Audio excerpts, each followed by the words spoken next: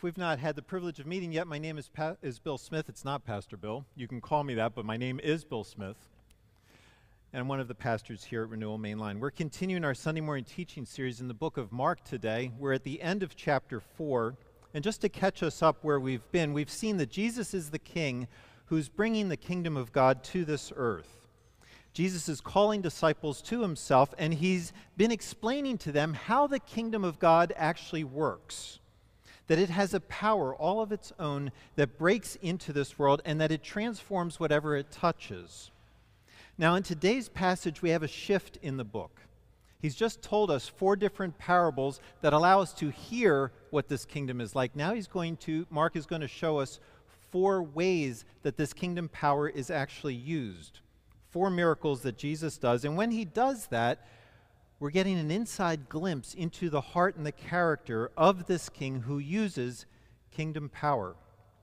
How God has come to this earth to liberate it from the power of darkness, how he values life, and how he uses his power to defeat death. These are examples that are going to show us God's gracious nature, but these examples also show us some things that are uncomfortable. Things about God that don't line up with our expectations of who he is.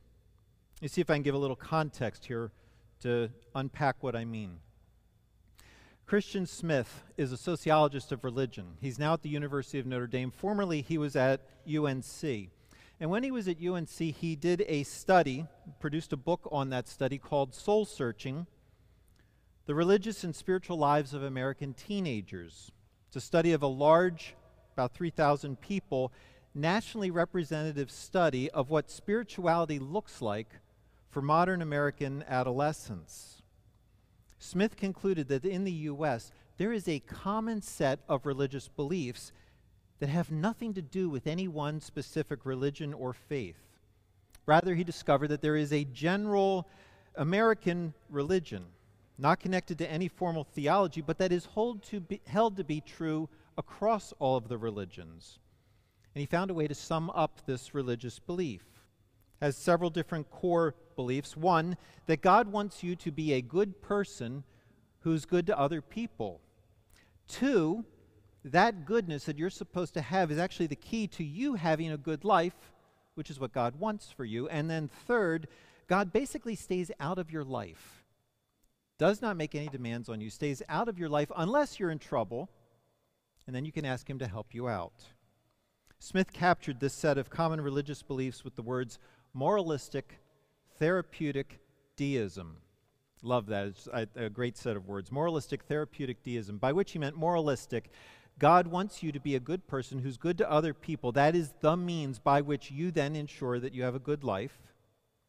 Therapeutic, God wants you to be happy and to feel good about yourself. Deism, God leaves you alone. He's hands off in your life, unless you have a problem, at which point he will step in to help you out. Moralistic therapeutic deism, very common among Americans. You've probably recognized some of those core beliefs among your friends, among your family, as you talk with them. You may actually see some of them in yourself as well. Very common, widespread beliefs that run completely counter to who God is and to how he runs the world.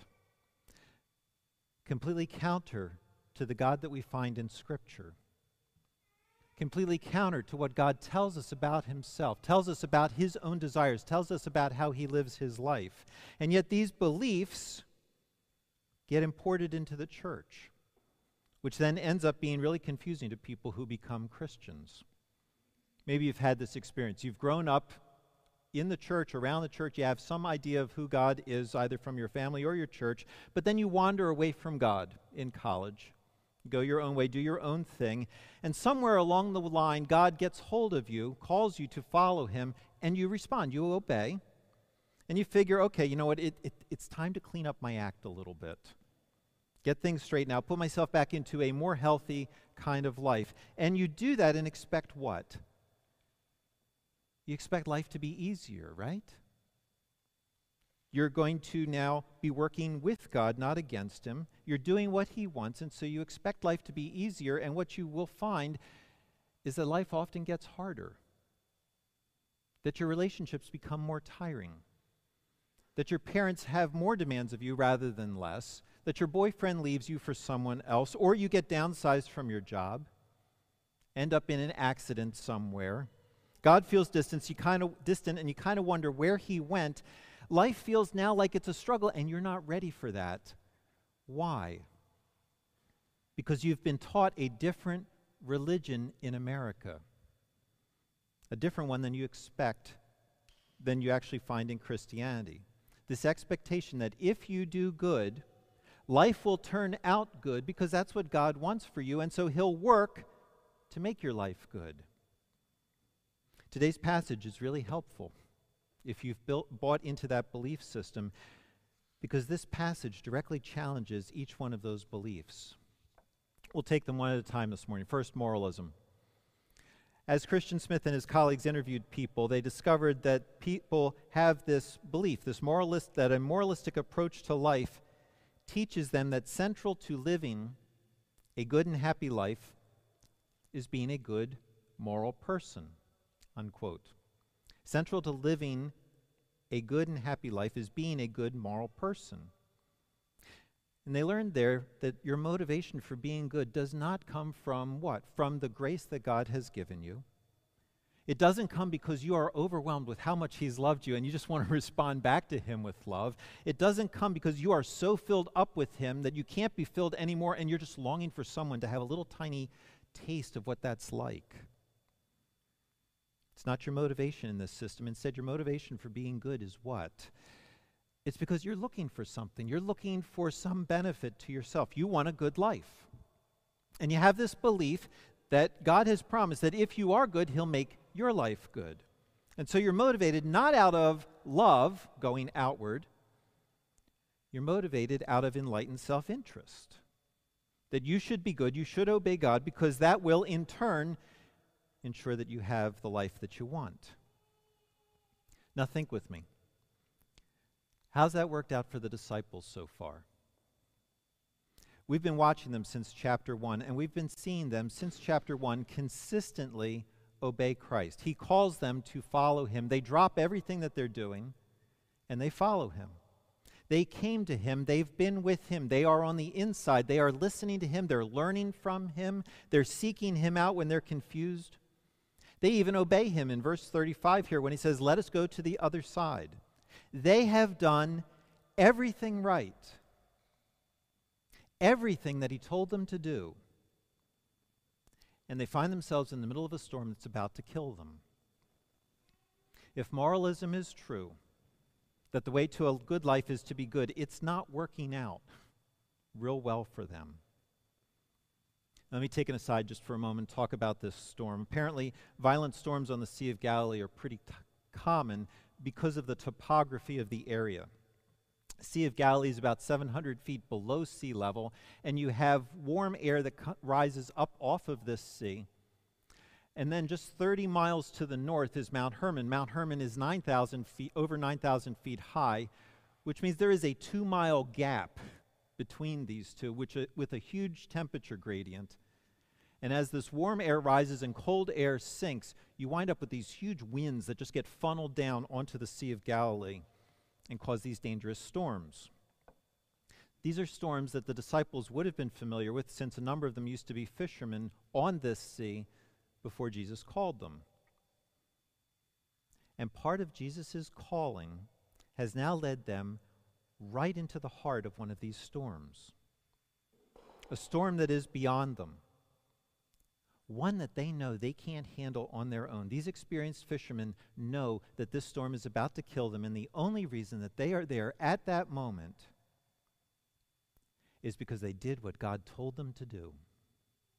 They obeyed him. They did everything right, and they ended up in the middle of a life-threatening situation.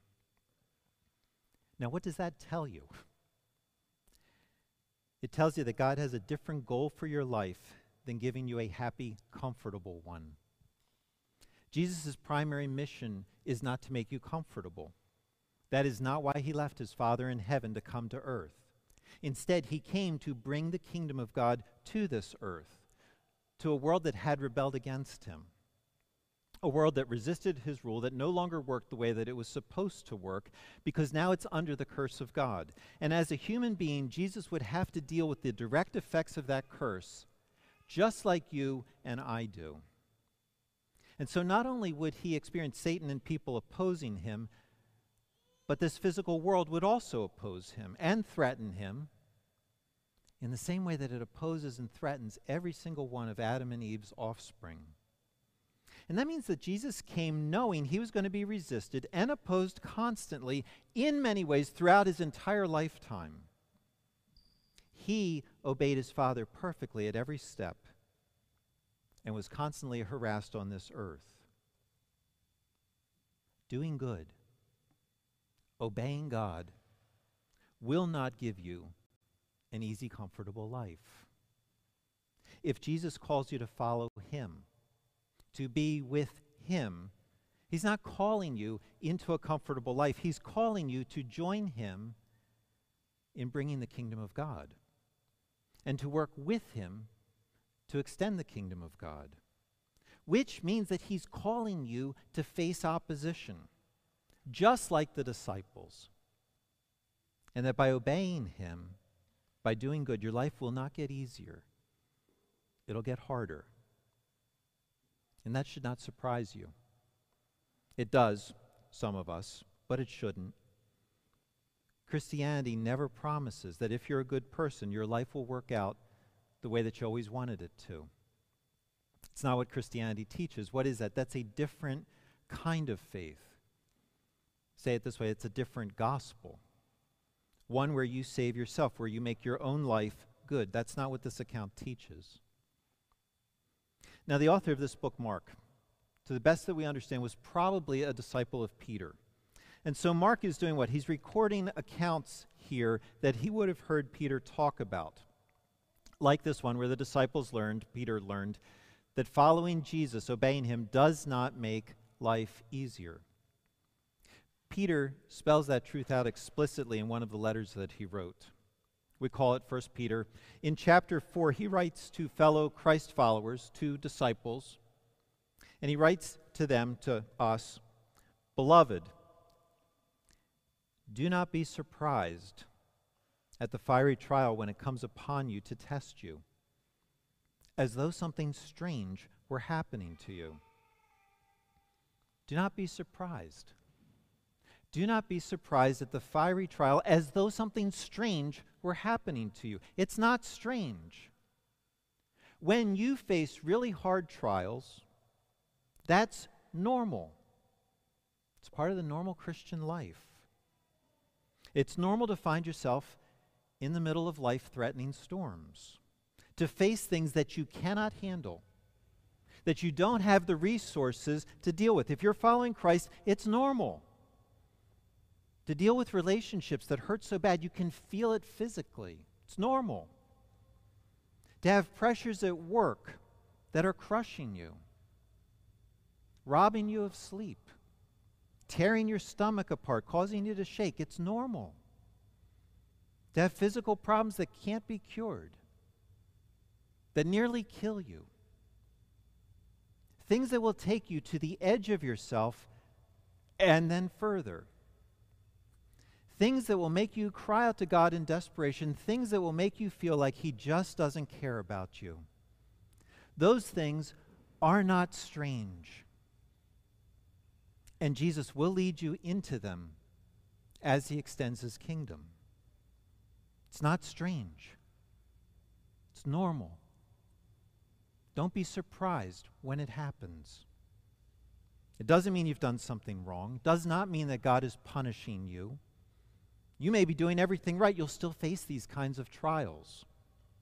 Here's actually where that can encourage you.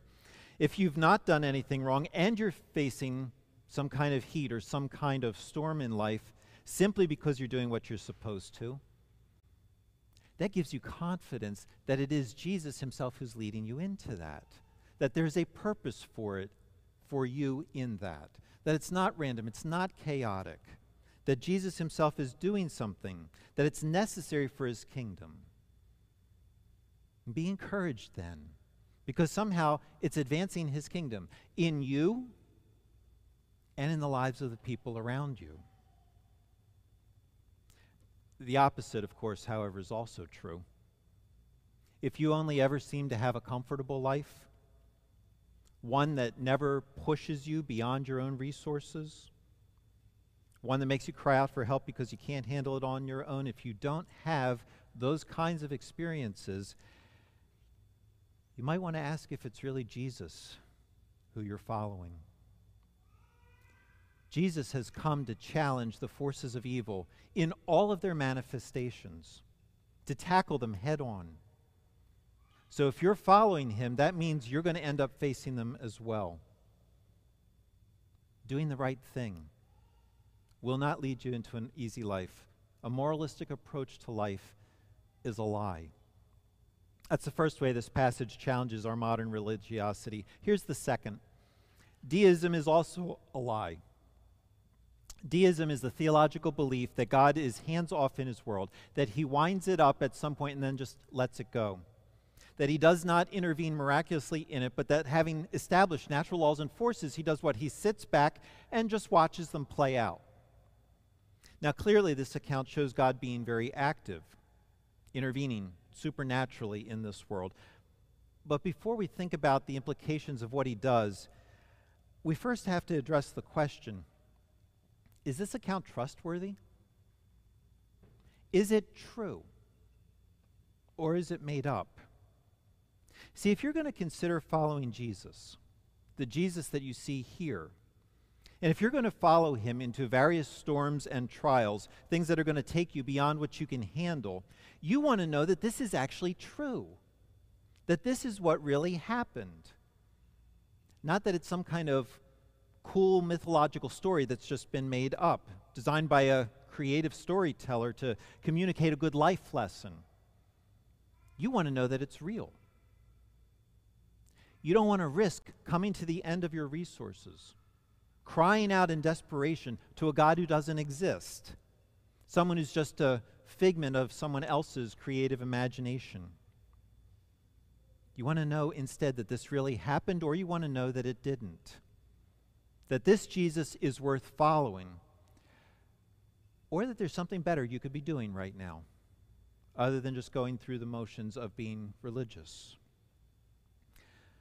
So how can you know? Is there anything in the passage that helps us? Let me draw your attention back to some of what we read earlier. Notice here, there are details that don't move the story along, details that don't contribute to the overall point, things that you hear once and never hear again. Things like verse 36, that there were other boats with him. You read that and you think, what other boats? We haven't heard about other boats before. We don't hear about them ever again. We don't know where they went. We don't know what happened to them. They don't serve any purpose to the point of the story. They're a lot like the cushion in verse 38. Jesus was asleep on a cushion. You think, okay, so what? Why is the cushion important? Why is that there? How does that advance the narrative? What spiritual point does that make? It doesn't. You can convey this entire story and leave the cushion, the other boats out, and nothing would change. So why are they there? These are what the biblical scholar Richard Bauckham calls irrelevant details. And he notes in his work that they are a hallmark of an eyewitness. They are what you expect to find if someone is giving testimony. They are the hallmark of an eyewitness, of someone who was actually on site that day, who saw the event and later told people about it. And as they recount the event, they talk about things that they actually saw, even if those details don't push the narrative along. Now, today, fiction writers include these same kind of things.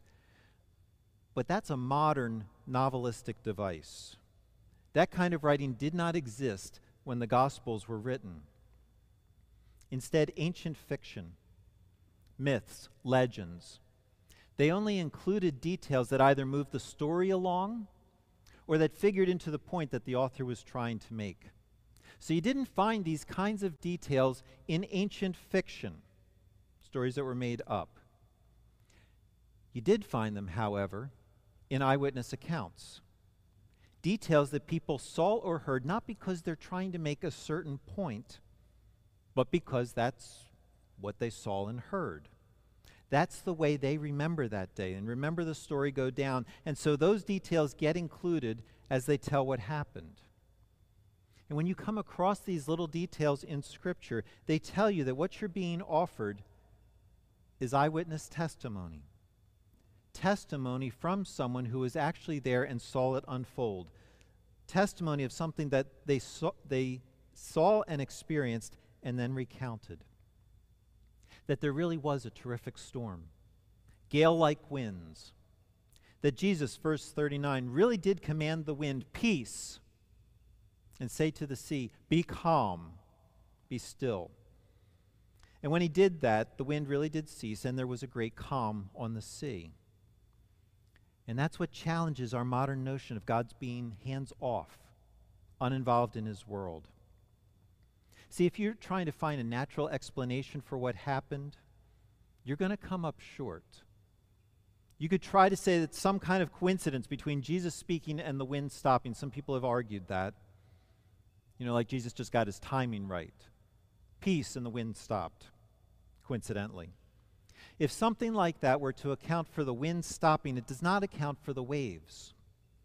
Doesn't explain why they also stopped.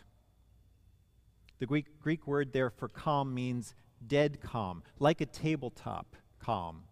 We would say like a sheet of glass. And you know from your own experience that that's not how waves work. Think back to last time you were in a bathtub or a swimming pool and something you created a wave. What happens to that wave? It keeps rippling, doesn't it? Back and forth, back and forth, back and forth. It takes a really long time before the energy of the wave dissipates so that the level of the water is calm. It's not what happened that day on the Sea of Galilee. Jesus spoke and the sea immediately became like a sheet of glass. Now, can you imagine what that was like if you were there in the boat with him? What would happen if you went down the shore right now with a friend? Two of you stand on the sand at the edge of the waves, and your friend rebukes the sea and says, "Be still." What would that be like if the Atlantic went completely flat in that moment? No more waves, no more foam, no more spray, no more roar, just instantly flat without a ripple. What would you think about your friend in that moment? You start to wonder, what else don't I know about you? What else are you about to do? I don't think I want to be in the car with you on the way home. That's what the disciples are experiencing. That's why verse 41, they are more afraid now than they were before. They've now seen Jesus in a way that they could not before. No human being has power over nature like that. We have enough trouble telling a dog to sit when it's jumping all over the guests. We have enough trouble telling the dog to sit and actually having the dog sit.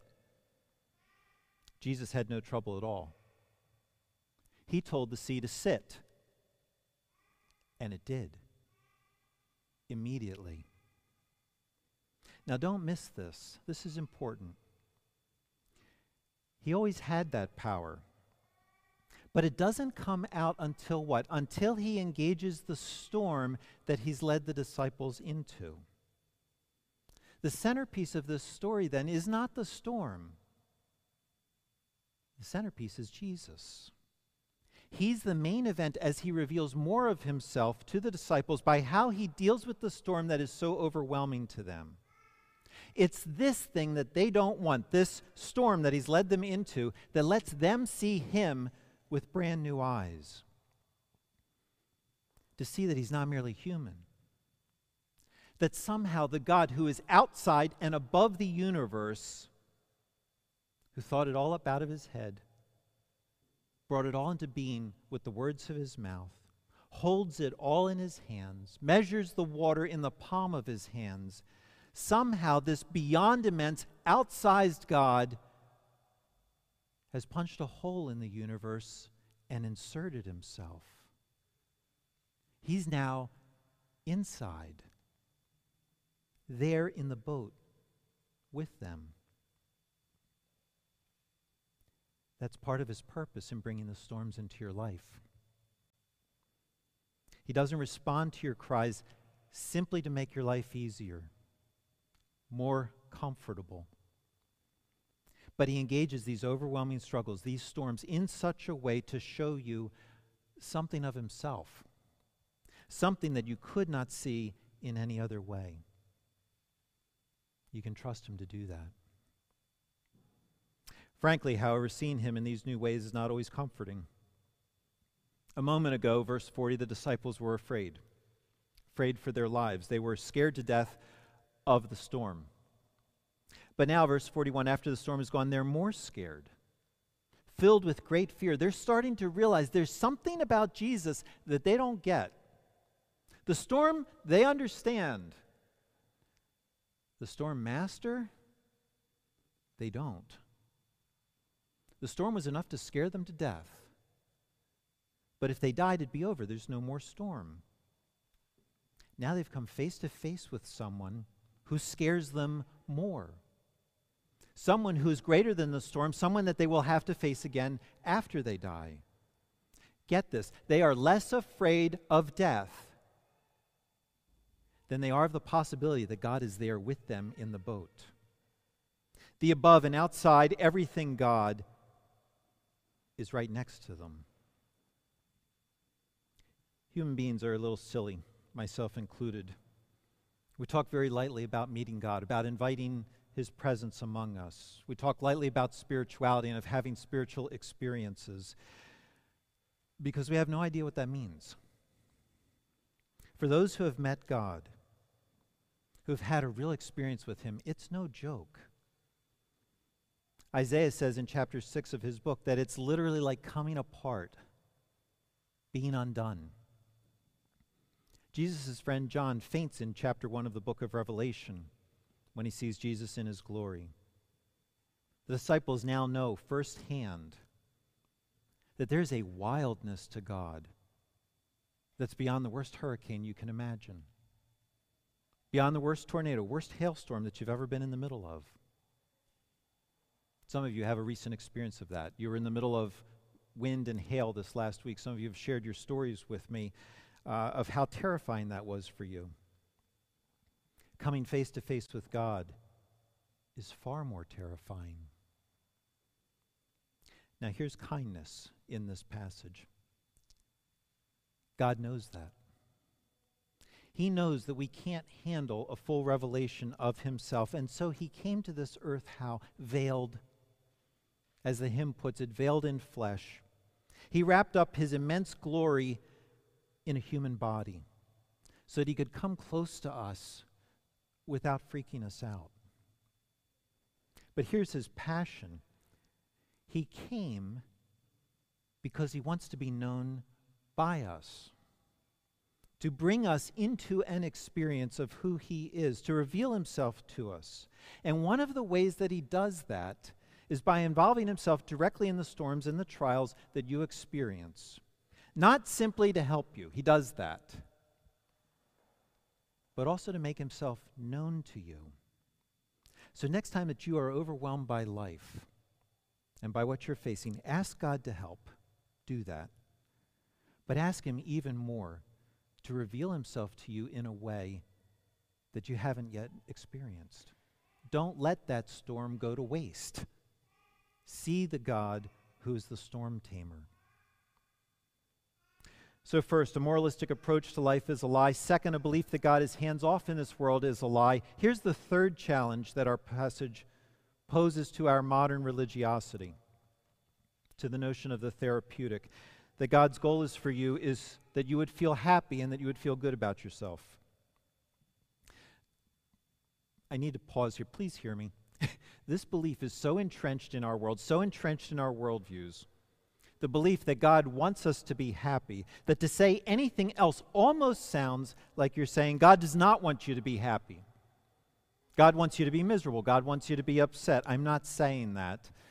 Scripture does not say that. I am saying that your happiness is not God's highest goal for you, because something else is. And because something else is, he will do things and say things that don't make you feel happy and don't make you feel good about yourself. Think about it this way, back in the passage, verse 38, the disciples are upset with Jesus. They wake him up and they say, "Teacher, do you not care that we're perishing?" The waves, verse 37, are breaking into the boat. It's taking on water faster than they can bail it out. The storm is not abating. They know how bad it is, and they know that there is nothing they can do to keep themselves from sinking. And there's Jesus sleeping. Now, just as an aside, that gives you an indication of how much he is pouring himself out for humanity's sake. If you can sleep through a storm that terrifies experienced sailors, you're beyond exhausted. They wake him up, he settles the storm, and then he turns to them. These guys who are now experiencing whole new levels of fear that they didn't know existed, and he does what? He rebukes them. He doesn't look at them and say, "Guys, I get it. You were scared. And so you didn't know what you were saying. You thought I didn't care, that you didn't matter to me, that I was going to let something bad happen to you. That was your experience. That's perfectly understandable." He doesn't say that. Please hear this. This is really important this morning. He does not do what our age wants him to do. He does not do what our age insists that he do. He doesn't validate them. He doesn't validate their experience. He doesn't say, "I get it. That makes sense. I can see how you would respond that way." He doesn't say that. He rebukes them. He says essentially, "Why are you acting like this?" Verse 40, "Why are you so afraid? Have you still no faith? What's wrong with you? You should have known better." Your starting premise about me, that I don't care about you, your starting premise is wrong. And no, I don't consider what you're saying to be a valid perspective. It'd be dishonest of me to say that it might be, to let you believe that it might be. Now, why does he do that? Why isn't he sympathetic, empathetic to how they're feeling? I am. That had to be overwhelming for them. Did you feel yourself somewhat sympathetic toward them? You'd be sympathetic, right? They were near death. Why not cut them just a little bit of slack and acknowledge, wow, yeah, that was rough. I can sort of see why you'd respond that way. He doesn't do that. Why? Because to validate their experience, their perspective would be to validate a lie, to give credence to something that is not true, to say to them, "It's okay. Under those circumstances, you should think that I don't care. That's reasonable." If he says something like that to them, it's going to cut right at the heart of his relationship with them. And so he says to them, "What you're thinking about me is not true. It wasn't true during the storm. It's not true now. It will never be true under any circumstances."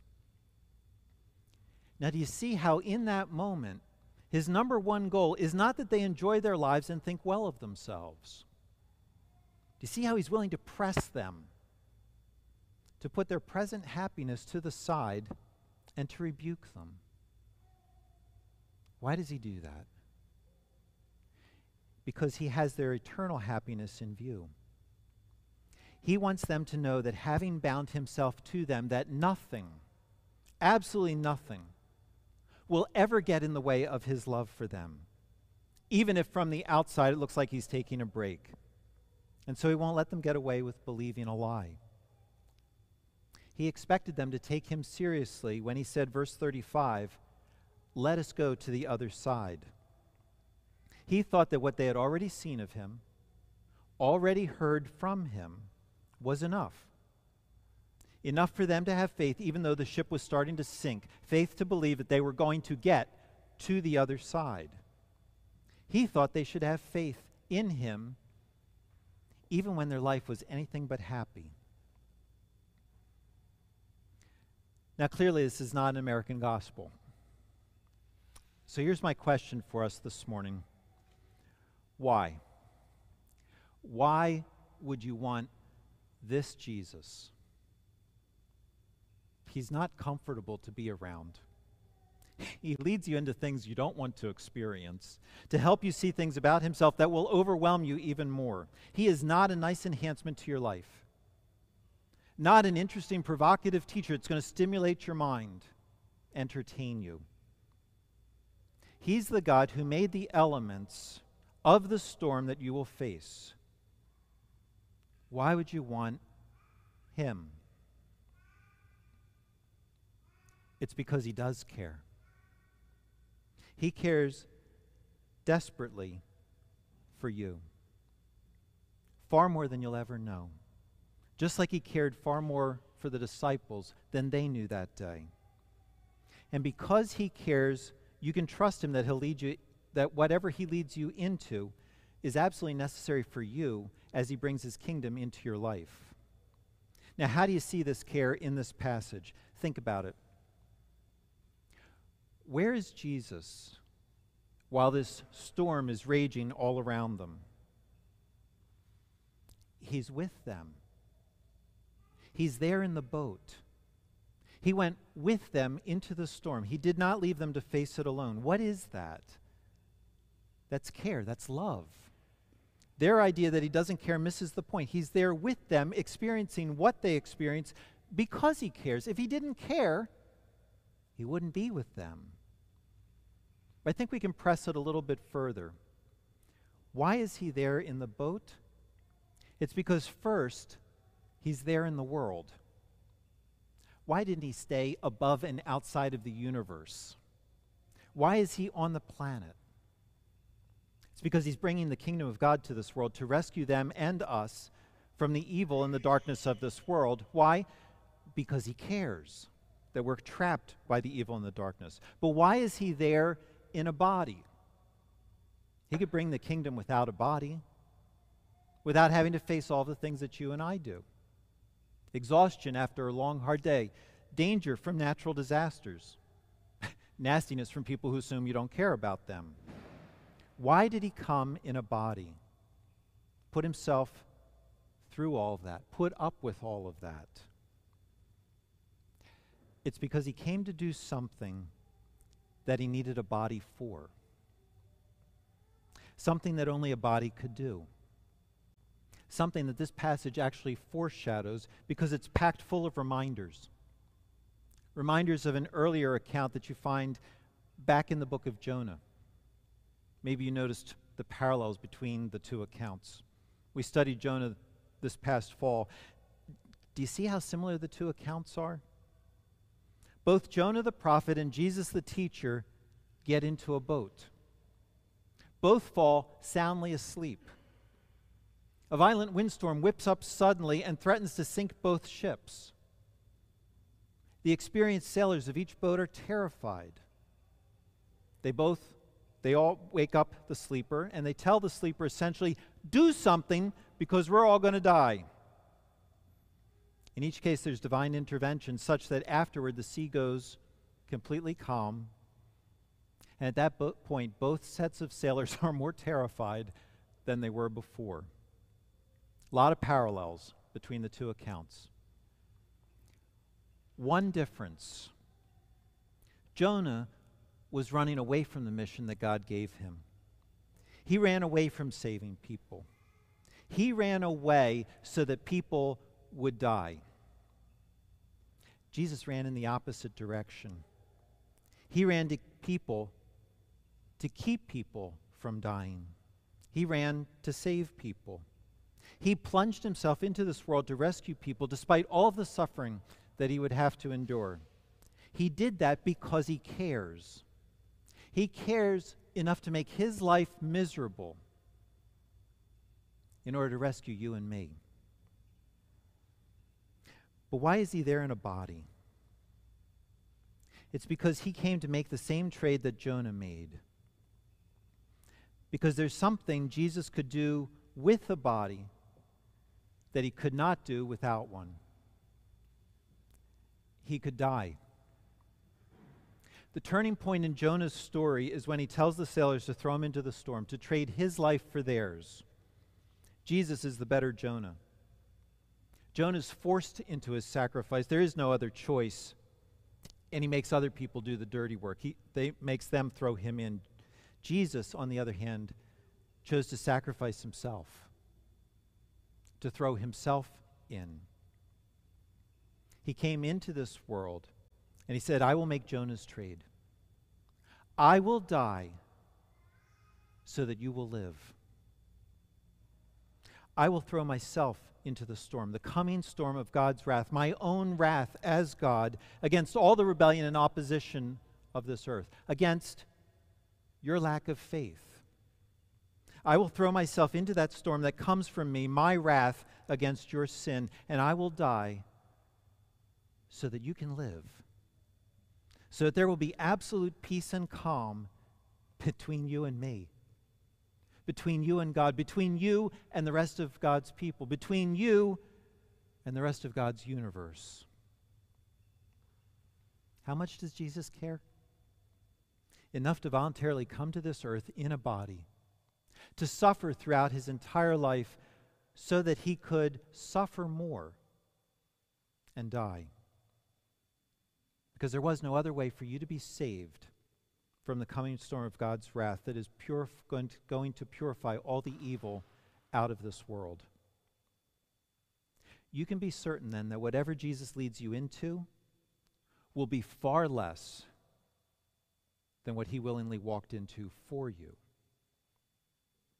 And you can be certain, just as certain, that if it was necessary for him to do what he did, it is just as necessary for you to do what he leads you into doing. Don't be surprised when he leads you into hard things. Don't accuse him of not caring for you. Instead, expect him to bring the power of the kingdom into your struggles. Ask him to do that. And ask him to reveal himself to you as he does that. Lord Jesus, thank you that you did not leave us to ourselves, that you did not abandon us to a world of meaningless struggles. Thank you, Lord, that you blazed the trail, that you came first, that you went through harder trials, harder struggles than we'll ever imagine, and that you did that not for your sake, not because you needed to, but because that's what we needed from you. Thank you that you've done that. Lord, set us free, not to be motivated by trying to get some benefit out of this world, but to recognize the benefit you've already given us and to live out of the abundance of that life. In Jesus' name, amen. Please rise as we close in time, just responding to our Lord.